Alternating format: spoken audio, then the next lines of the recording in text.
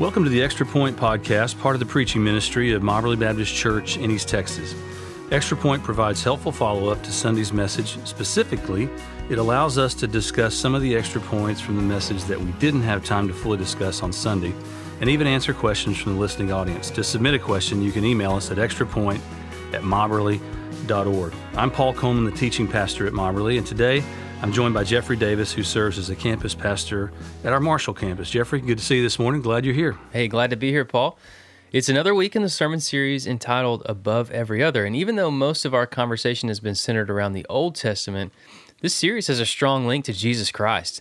And, with the series title coming from the New Testament in Philippians 2:9, we talked about this a couple episodes ago, that verse says, God highly exalted Jesus, giving him the name that is above every name. And what I love about it is the emphasis that's really on personally knowing God by knowing the way he's revealed himself through his names. So remind us of the two names you taught on in Sunday's message. The two names we talked about Sunday were El Roi, which means God who sees, or as Hagar said, God who sees me, and then Yahweh Yireh, the God who sees to it. Yeah.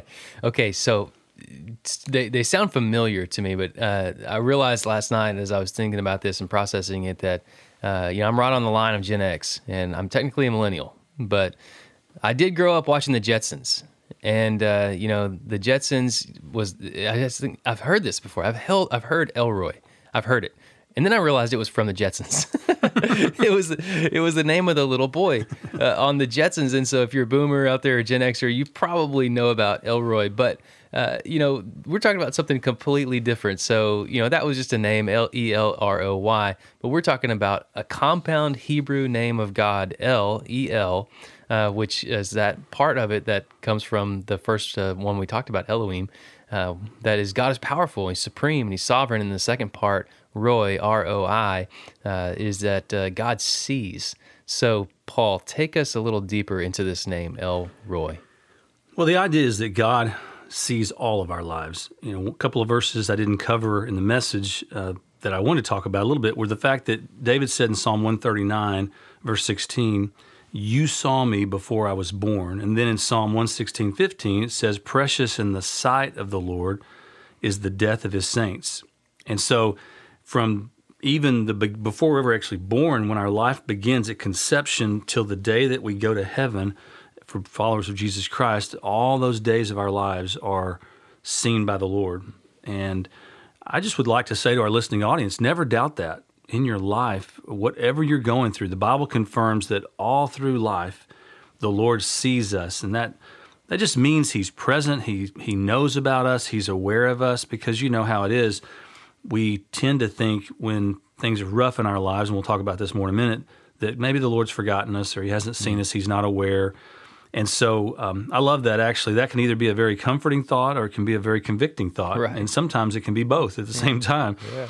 But a verse I learned early in my discipleship is 2 Chronicles 16:9. It says, the eyes of the Lord roam throughout the earth to show himself strong for those who are wholeheartedly devoted to him. And I remember reading that and thinking, I'm right here, Lord. I'm right here. Stop looking. I'll be that guy for you. I love that the Lord, it kind of goes back to what we talked about last episode about the idea of the Lord wanting our supreme love, that he's looking for people who will love him supremely. And his eyes are actually, now the Lord doesn't have to search anything. He knows everything. But I love the metaphor there of the Lord seeing us, looking for us, searching for us. And speaking of trouble, the book of Job talks about several times, 8 times I think, where it talks about the eyes of the Lord. And in a book where we know Job went through incredible suffering and questioning and all those things, his friends coming around him and giving him really bad advice, all those kind of things, the consistency of God seeing his life all through those dark times is encouraging. We should all walk away from understanding God as El Roi with the idea that there's never going to be a time the Lord won't see me. I'll never actually be alone. I may be not around other people, but I will never be by myself. The Lord will always be with me. That's what sin kind of confuses our minds and our hearts. So we usually think that when we are in a tough place, or maybe it's sin that took us there, we automatically think that we're alone in it. And not only do we forget about God, but a lot of times we shut out other people too. And we think, wow, nobody knows nobody sees what I'm going through. Nobody understands. And we tell these things to ourselves. But you're right. The reality is God sees, God knows. And that could be convicting. But even then, it is comforting. The Bible's full of references to God seeing both good and bad. In fact, as I was studying this, I would give suggestions to our listeners to go through using your Bible tools. And if you need some help, please email extrapoint@mobberly.org. We'd love to give you some tools to do this, but search the Bible for the two phrases, the eyes of God, and another phrase, in the sight of the Lord. Those two phrases come up over and over and over again, especially through the Old Testament. And two things stand out to me about this name, El Roi. It's only used one time. All the times that we see the eyes of God and in the sight of the Lord, this name of God is only used one time. And it's only the only time it is used is given to God from a person. It's the only time any name of God has been given to God by a person. So, we talked about Genesis 16:13 in the Message, which says of Hagar that she named the Lord who spoke to her, "You are El Roi." So what do you say to someone who wonders how Hagar, of all people, could name God? Yeah, that's a good question. Actually, a listener sent me a question about that a couple of weeks ago, knowing that we were going to ultimately get to this. And they said that very question: how could a person, any person, but particularly maybe even Hagar, like you mentioned, how could she have the authority to name God? How could she, be put in that position? And the way to think about that is that she named him. She called out what was true about him. She called the name of God out based on what her experience had been with God. And you have to understand, it kind of goes back to the idea of inspiration of Scripture. How were people inspired to write the Bible?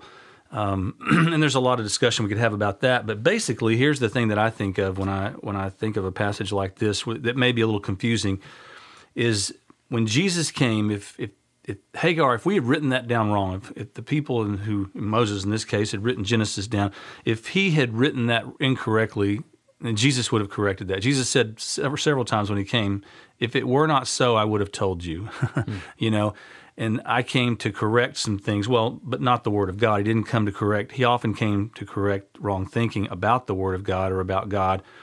But if this hadn't been true, and under inspiration, if Hagar hadn't called out the name of God or realized the name of God, I'm not sure it was her idea necessarily, but she was inspired to call him the name El Roi because of her interaction with him, then Jesus would have corrected that. And that's the way I look at all the Old Testament. If people have a problem with the Old Testament in some other place and they say, well, how could this have happened? Or what do you say about this? I go back to Jesus. To me, everything centers around Jesus. And if we had gotten it wrong at some point, because I hear that argument sometimes from people who don't know the Lord and they've maybe a little critical of the Bible, and they say, well, it's just a bunch of stuff that people wrote down over time. It can't be true. It's so ancient and old and all those things. And maybe they have some other specific complaints about a particular incident in the Old Testament or something seeming impossible.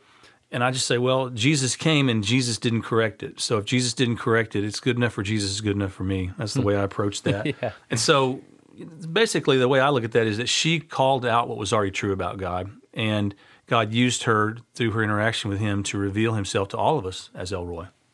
Right. He is revealing himself to us through Hagar. And Hagar was not the typical citizen of Israel. She was not even a necessarily spiritual leader. She was not prominent. In fact, she's almost the opposite of all those things.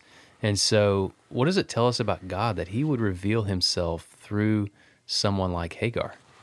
Yeah, I mean, as common a person, as insignificant in terms of status or standing in the community. First of all, in that day and time, a woman didn't have any credentials. They didn't have any, outside of being married to a man, they were basically considered property, which is not, it was a cultural thing. It wasn't necessarily something God ordained.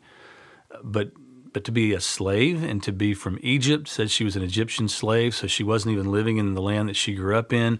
She's with these people that share different customs than her. So completely thrown out of everything that's familiar to her, and now she's a slave, so she's at the, beckoning of someone else to.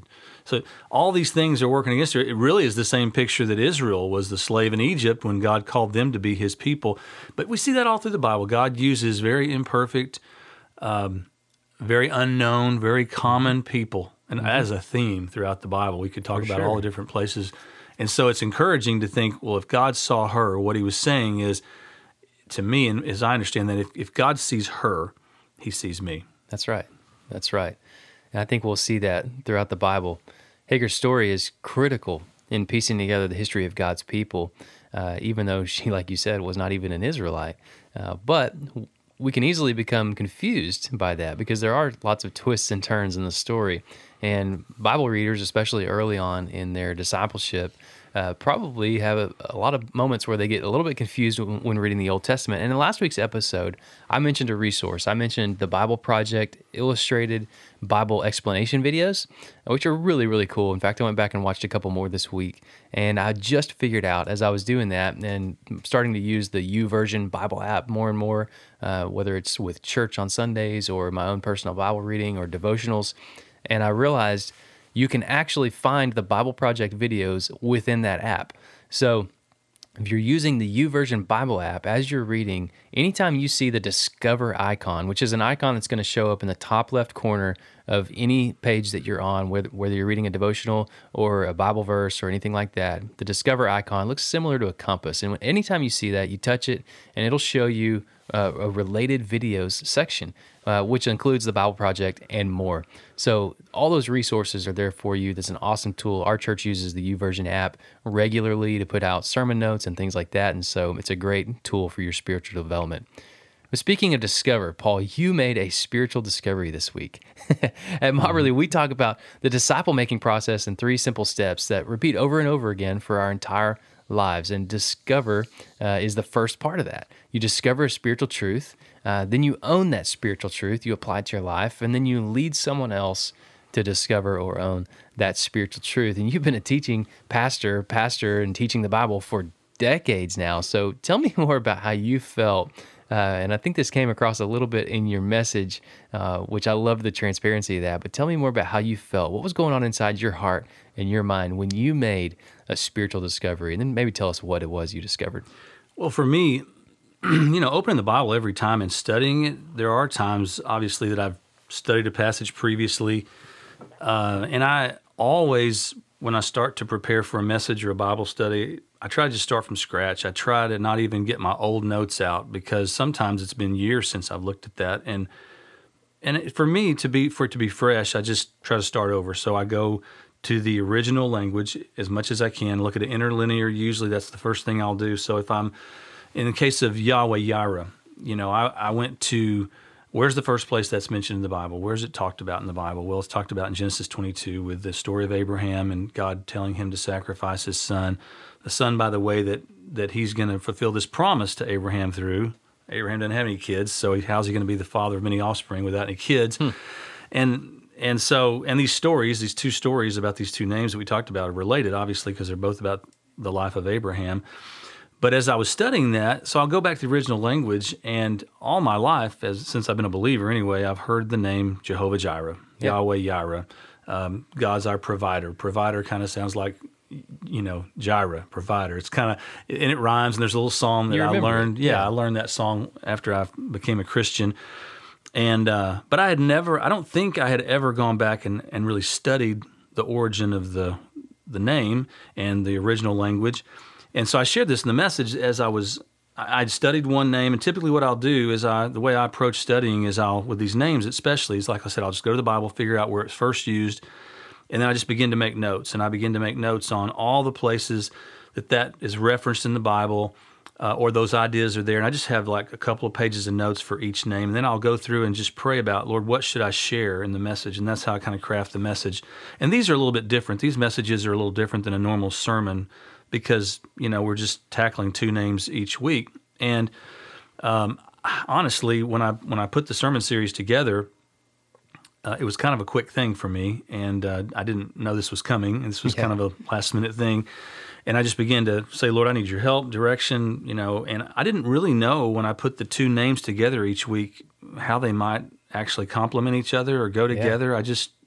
I don't know. I just tried to pray about that and say, Lord, guide me, direct me here. So when I started studying Yireh, the name Yahweh Yireh, as I went through the interlinear and looked, and you click on the word for Yireh, which is goes back to the origin, the root word of Ra'ah, which is to see. And so I thought my phone was messing up. I used my phone because it's a lot faster than my old iPad, honestly. So I used my phone, and it kept, I did this like 4 times. It kept going back, and I was thinking, man, my phone is messing up. It's going back to Roy, El Roy, which I'd studied just a few minutes before that. So I finally turned the thing off, turned it back on. Classic. Yeah, and anyway, then I just said, okay, it did it again. I said, okay, I'm just gonna get my iPad out. I'm gonna use my iPad. So I got my iPad out, tried it, and it did the same thing. And I said, what is going on? I mean, all my life I've heard Yireh means provider, but it says to see, and so that's what Ra'ah means, to see. So how in the world do we get provider in English from to see?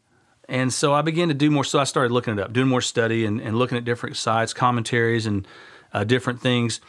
And what I realized, 2 things I realized, and there's the 2 discoveries basically. One was that it does literally mean, Yireh means to see, but it's not just to see, it's to see to it. That's the idea, is to handle it, to take care of it. But it's bigger than that, because the word provision, which is where we get the word provider from, it has the word vision in it.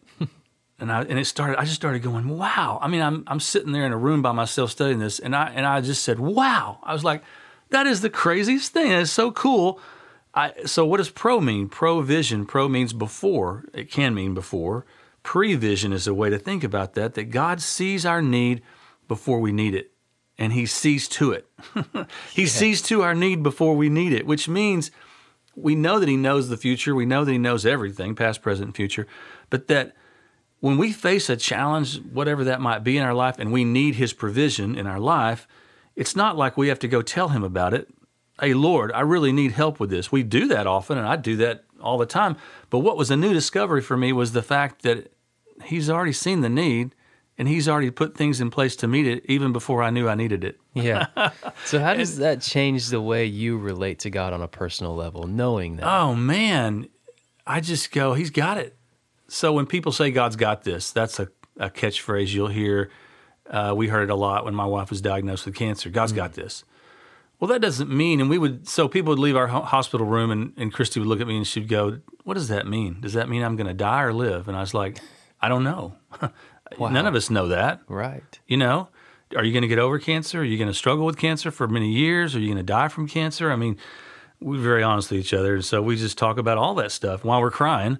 And I told her, I said, and of course, I didn't realize this specific meaning, but I said, what that means to me, God's got this, is whatever happens, I'm still under God's control, and God's in control of all the elements, whatever they might be, the things that I can't control. But understanding the name now, Yahweh Yireh, I understand that before we ever got here, God had already prepared. He'd already seen to this in our lives. And again, right now, she's cancer-free, and we don't know if that's the way it'll be always or whatever, but we can see His prevision. We can see how He put things in place. Like I mentioned, Dr. Chip Hodges, who became a member here at our church several years ago, and I remember when he and his wife went through our membership class, and then a couple of years ago, he went through deacon training, and I got to know him on a much more personal level.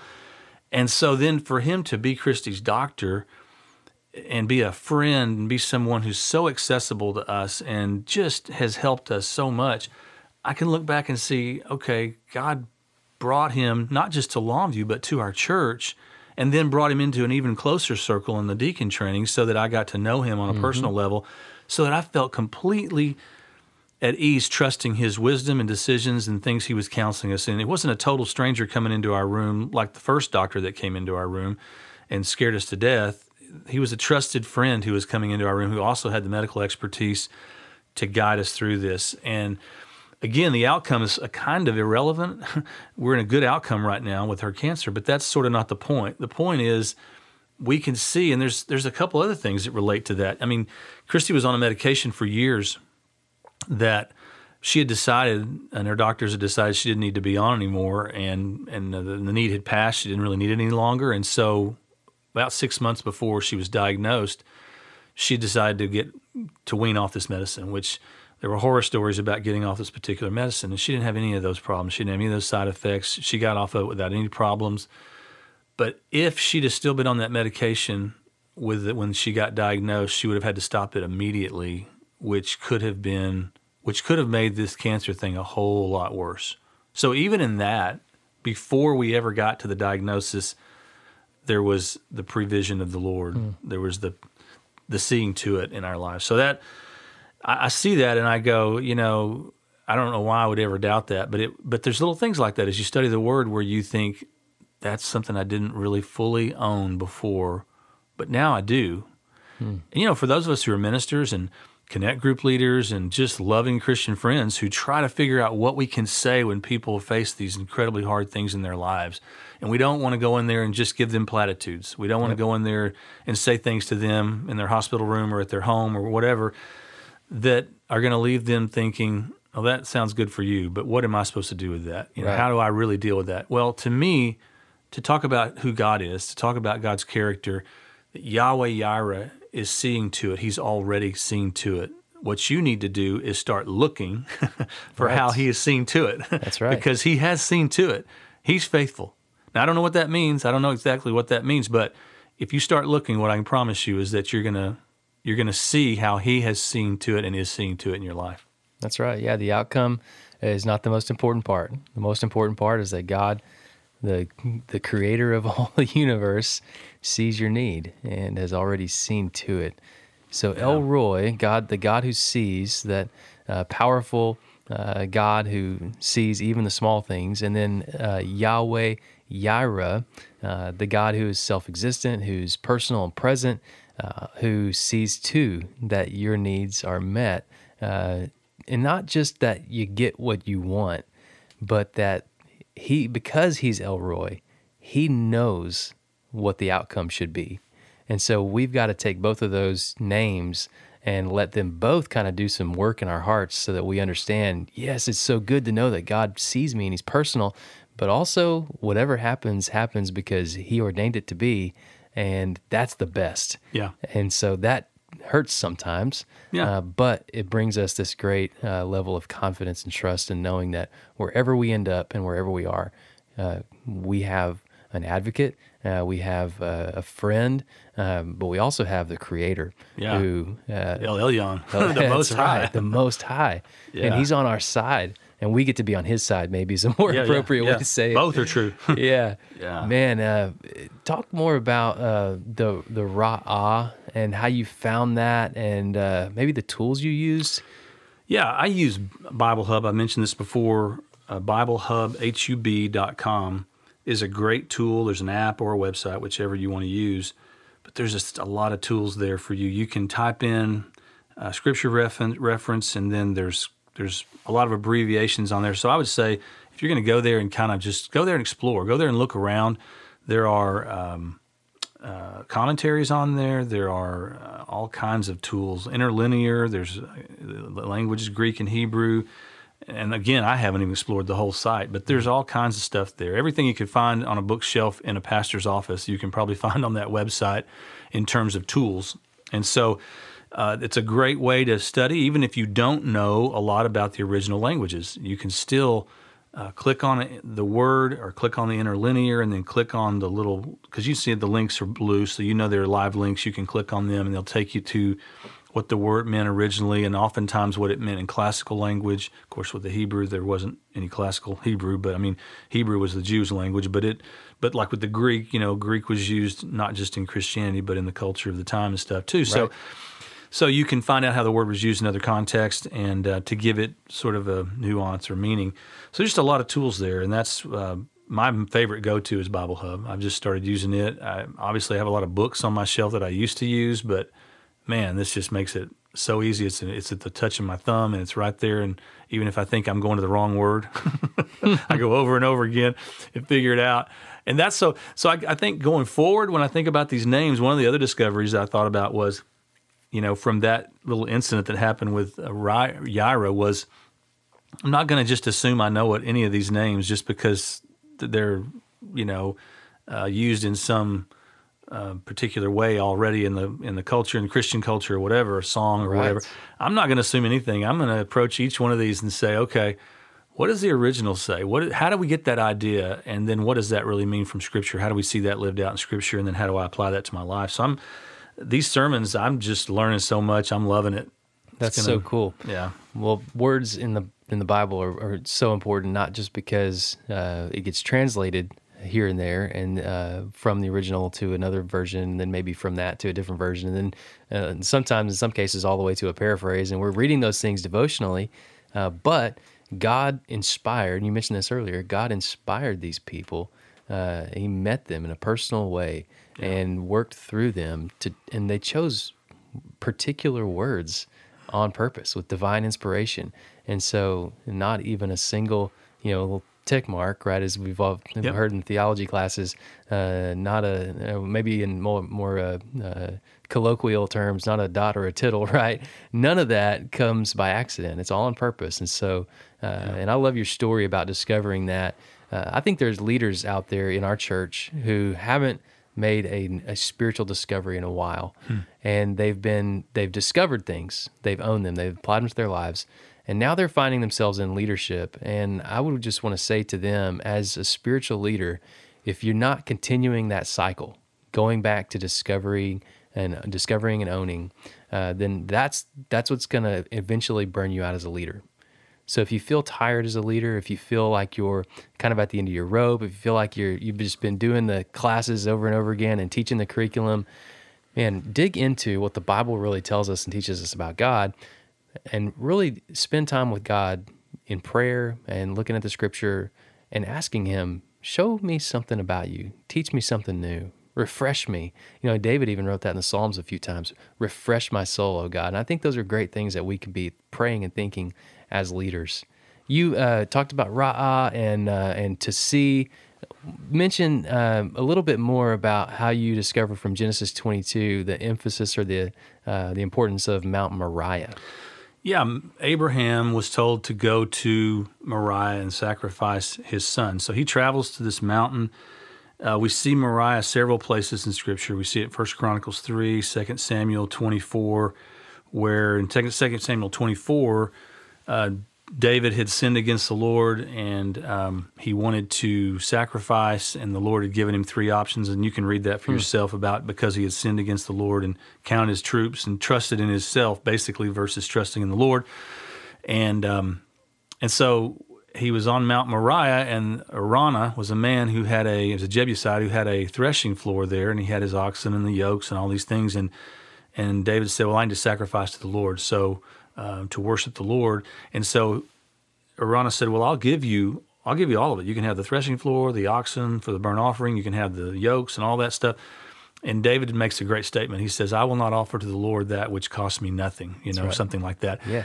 And so that happens on Mount Moriah. Ultimately, Mount Moriah is the Temple Mount. Right. It's where the temple, the Lord's temple Solomon's in Jerusalem, temple. was built. And so that literally means, Moriah means seen by God. It's one of the meanings, is seen by God. It has the word ra'ah in it as well. And so basically for Abraham, he named the place where he was, the Mount Moriah, he named it the place where the Lord will see to it.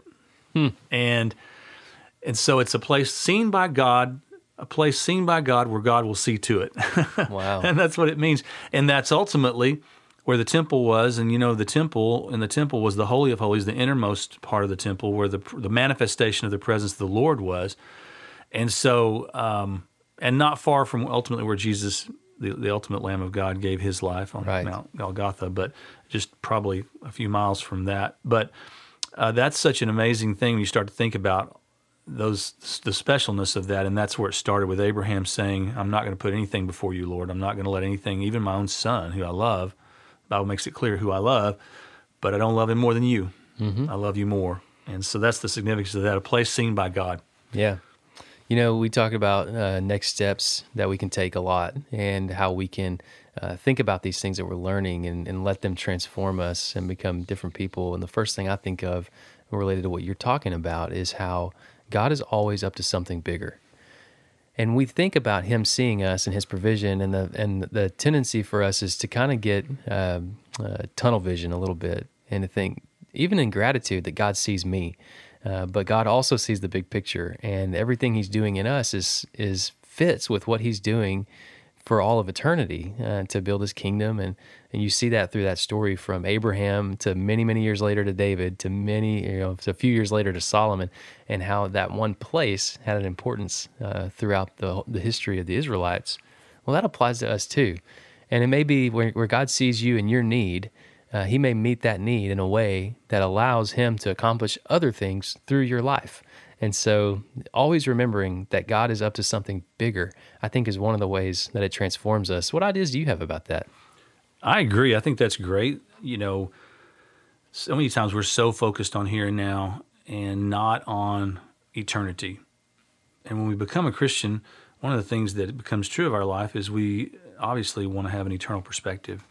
We know that we're eternal, that we're not just here and now, that we live on forever. And so when you start to think of your life in that context of how God is using, it's part of the provision I did, how God's used people in my life to get me to the place where I am, but also then how he wants to use me in other people's lives. I was thinking about a story. I don't know if I can share it, so I better not. But, I just haven't had permission from the person. But I think that, oh my goodness, so many times in my life, God's used people in my life who didn't even know that he was using them.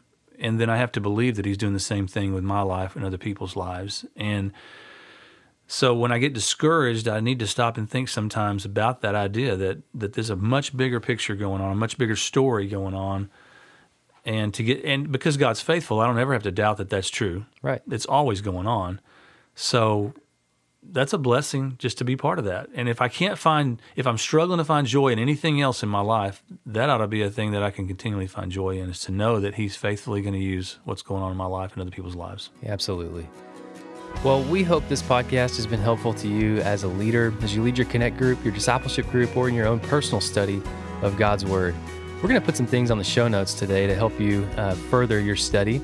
And one of those is going to be a resource from Dr. Tony Evans that you can find on the YouVersion app, a devotional plan, a simple 6-day devotional plan called 6 Days of the Names of God. It'll take you about 5 to 6 minutes to do each of those devotionals, and it might be something you can add to your devotional routine or do something to mix it up a little bit. And as always, I want to invite you to tune in next Tuesday for another episode of the Extra Point Podcast. Tune in Sunday to Mobberly online via Facebook, YouTube, or mobberly.org. We're excited, Paul, to relaunch in-person worship gatherings on all of our campuses again May 24th. And for more information about that, go to mobberly.org.